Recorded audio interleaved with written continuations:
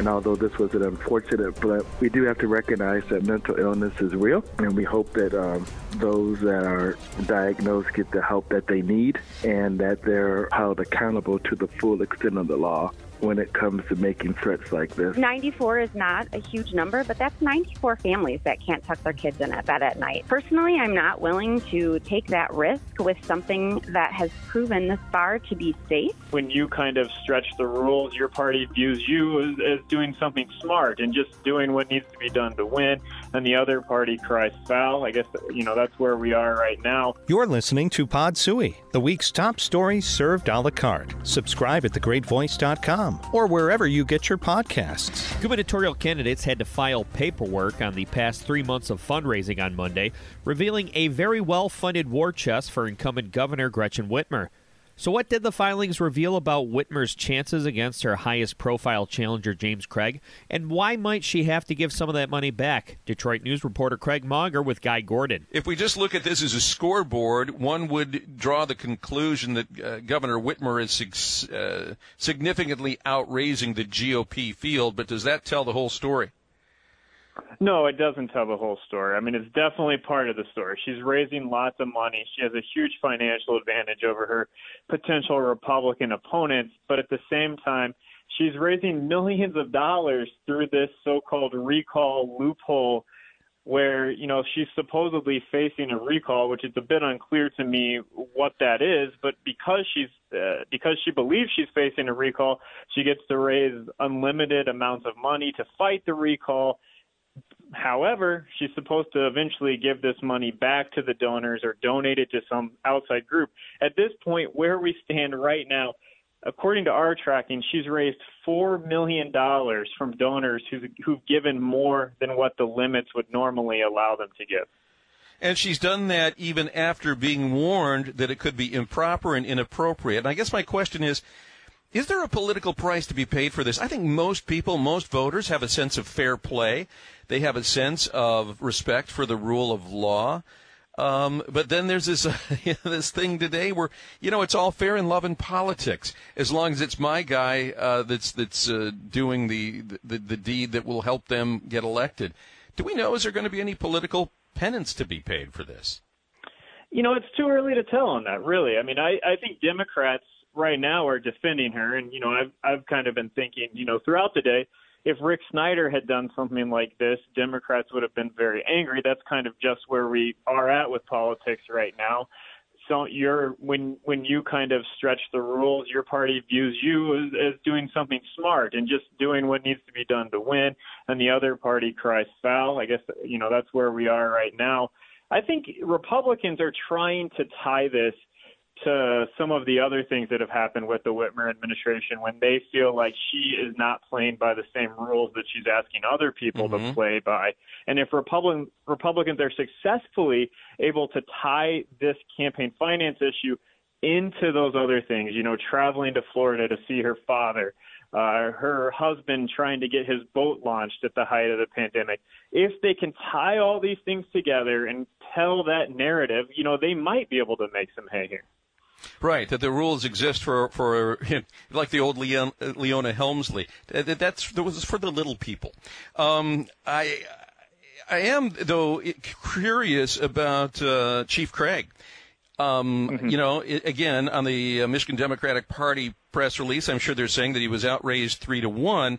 But in terms of the period that was covered, how did he do, given the fact that he hadn't actually declared for the majority of that period that the report covers? Yeah, he did, I think, fairly well. That's kind of my analysis of where he's at.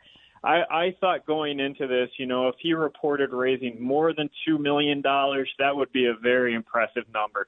If he reported raising less than $1 million, that would be a warning sign.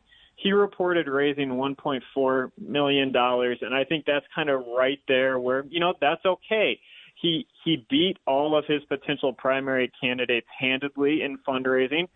At the same time, he's still well behind Governor Whitmer, and I think he has left the door open still to one of these other GOP candidates potentially catching fire and catching up to him in the primary race. This week's meeting of the Michigan Independent Citizens Redistricting Commission in Lansing was delayed for over 2 hours due to email death threats before closing off the second part of the meeting to the public. Edward Woods is the spokesman for the group, and he went on with Kevin Dietz. About 1:06 p.m., we were alerted of an email that came in through our general email box at redistricting@michigan.gov with regards to a threat. We immediately reported it to the police. The police basically yesterday evening checked the threat and what have you, and they determined that it wasn't credible. But, when you're getting that at the first time, you don't know what's going on. You're here to do map deliberations on behalf of the citizens of Michigan. I can honestly tell you it was a little jarring. But we're grateful to law enforcement here at the Michigan State University, East Lansing Police, Michigan Department of State security team that acted quickly, Michigan State Police, and swiftly to ensure the safety of not just the commission, but also the public as we were assessing the threat that we received. Yeah, and they do a great job. Michigan State Police have the university and Michigan State Police have excellent teams of people to respond to problems like this, and they did immediately. The decision you got that information at about 1 o'clock. You said that the decision then was to postpone it or to cancel it. What did you guys decide to do? We did meet yesterday. Yesterday, and we are meeting today. And we're still carrying out our mission to draw fair maps through public engagement. The commission's meeting right now. If you want to go to our YouTube channel, you can see us meeting right now as they go over the deliberations over what they heard at our 5 public hearings. As you know, we kicked off in the Motor City of Detroit in the Metro Detroit area. We were at the TCF Center, and so they're going over the feedback they received at each of the public hearings. They started with Detroit, then they went to Lansing, then from Lansing to Grand Rapids, then from Grand Rapids to Gaylord, and then to Flint. So they're going over the feedback received from the public hearings as they contemplate whether or not they want to adjust the maps for Michigan's congressional, state house, and state senate districts. And when you talk about the commission, who is the commission? So our listeners understand, and that will help, I think, them understand why a threat like this is so terrifying. Oh, great. The Michigan Independent Citizens Redistricting Commission is the only entity responsible for drawing 110 House district maps, state House districts, 38 Senate districts, and then the 13 congressional districts. They have exclusive authority. They cannot be vetoed by the legislature or the governor or anyone else for that matter. That is their responsibility. And this happened as a result of Proposal 2 in 2018, where more than 61% of Michigan residents made an intentional and deliberate decision by more than 61% to say we want citizens, not politicians, to draw the lines. And that's what's taking place with this awesome responsibility that they have on their plate. But they're strong, steadfast, and committed and dedicated to this process of drawing fair maps through public engagement. So we expect to meet our deadlines without delay. And although this was an unfortunate blip, we do have to recognize that mental illness is real, and we hope that those that are diagnosed get the help that they need, and that they're somehow held accountable to the full extent of the law when it comes to making threats like this, because this can't be something that's taken lightly. And although people are mental illness, they still need to get treatment so that they can have corrective behavior so they do not make threats like this in the public against anybody, not just the Michigan Independent Citizens Redistricting Commission. Activists and lawmakers on both sides of the aisle are asking Attorney General Dana Nessel to weigh in on the Redistricting Commission's decision to close off the second part of the meeting, since all of the Commission's proceedings are supposed to be open to the public according to the Open Meetings Act. Tony Daunt from Fair Maps Michigan is one of those activists, and he talked to Guy Gordon. This is bipartisan outrage and condemnation at this secret meeting, and I think it's especially troubling that it was to discuss such an important aspect of redistricting, the Voting Rights Act. And as that news clip was speaking to last week, when this commission was in Detroit and on the road taking public comment, the folks of Detroit stood up and spoke loudly and clearly that what they had produced thus far, this commission had produced, does not meet muster, is not compliant with the Voting Rights Act, dilutes their power as African American citizens and voters. And for this commission to first meeting back, go into closed session to discuss this is outrageous, and folks across party lines, across ideological lines have been slamming them for it, and I hope that they hear it. I hope they hear it loud and clear, because we need to see the memos that they were discussing. We need to know what they talked about, and it's time for them to quit this secrecy.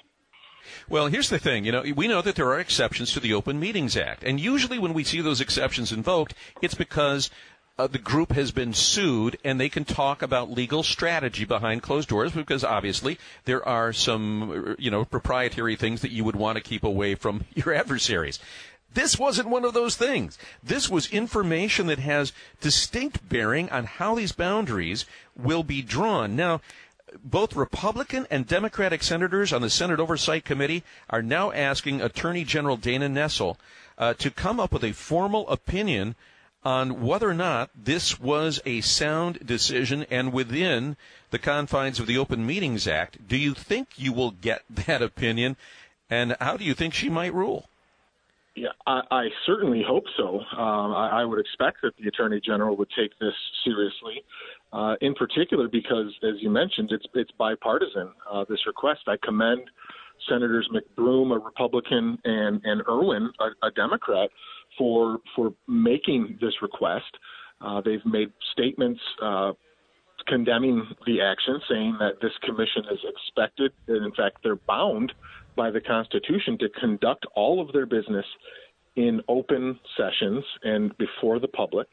And I would certainly hope that this Attorney General would look at what they've done, cast aspersions on it, and prohibit them from doing so further. And I think it's incredibly important that she does that and we get an answer, because when you listened to the press conference from the commission's spokespeople yesterday following this closed session, and then watch them in action today, it's clear that they're just kind of sloughing off this criticism and kind of doubling down on their ability to do so. And I think it's shameful. And they, apparently they're taking their lack of accountability to anyone seriously, and that's unfortunate. This is too important of a process.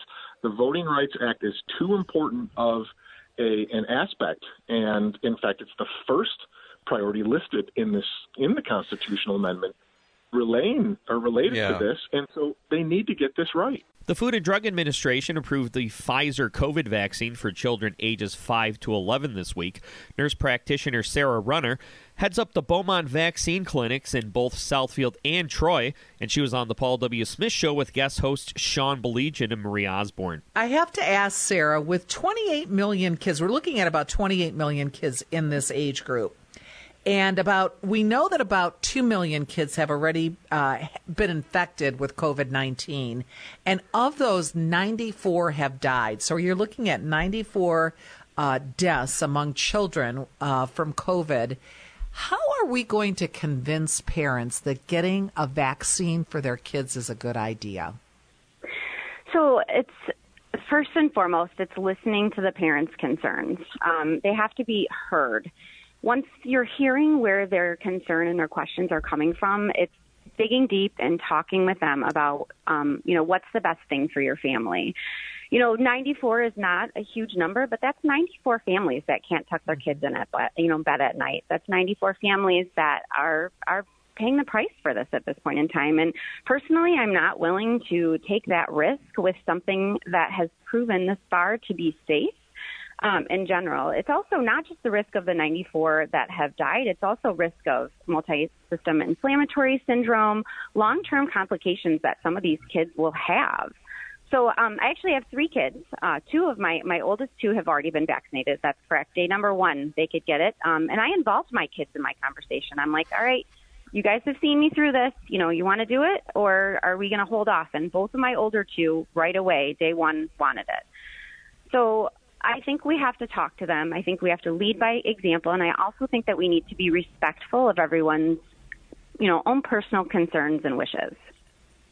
What's interesting about this, and Sarah, is obviously there are going to be so many questions, this, that, or the other thing. I mean, look, getting shots is already such a debatable thing for a lot of parents. But with this, we hear so much about myocarditis, other heart-related side effects. What would you tell people that were perhaps apprehensive in regards to that? So, yes, in regards to the myocarditis, the interesting data that's starting to come out as well is you can have longer-term side effects from myocarditis with actually getting COVID itself, the disease. So with the vaccine, we have seen some cases for sure, when you do enough vaccines in a population, but the majority of those cases are not ill and later. It resolves quickly with minimal, if any, intervention, more than anything, just watching them. Whereas if these kids actually get myocarditis from COVID itself, it's long-term inflammation. Are they going to be able to, play sports? Are they going to even be able to walk up to school without being short of breath and having those? And personally, I'm not willing to risk that with my own kids. The Pfizer vaccine could be available to children as early as next week. That'll do it for Pod Sui this week. For full episodes or anything else you might have missed, go to thegreatvoice.com. See you next time.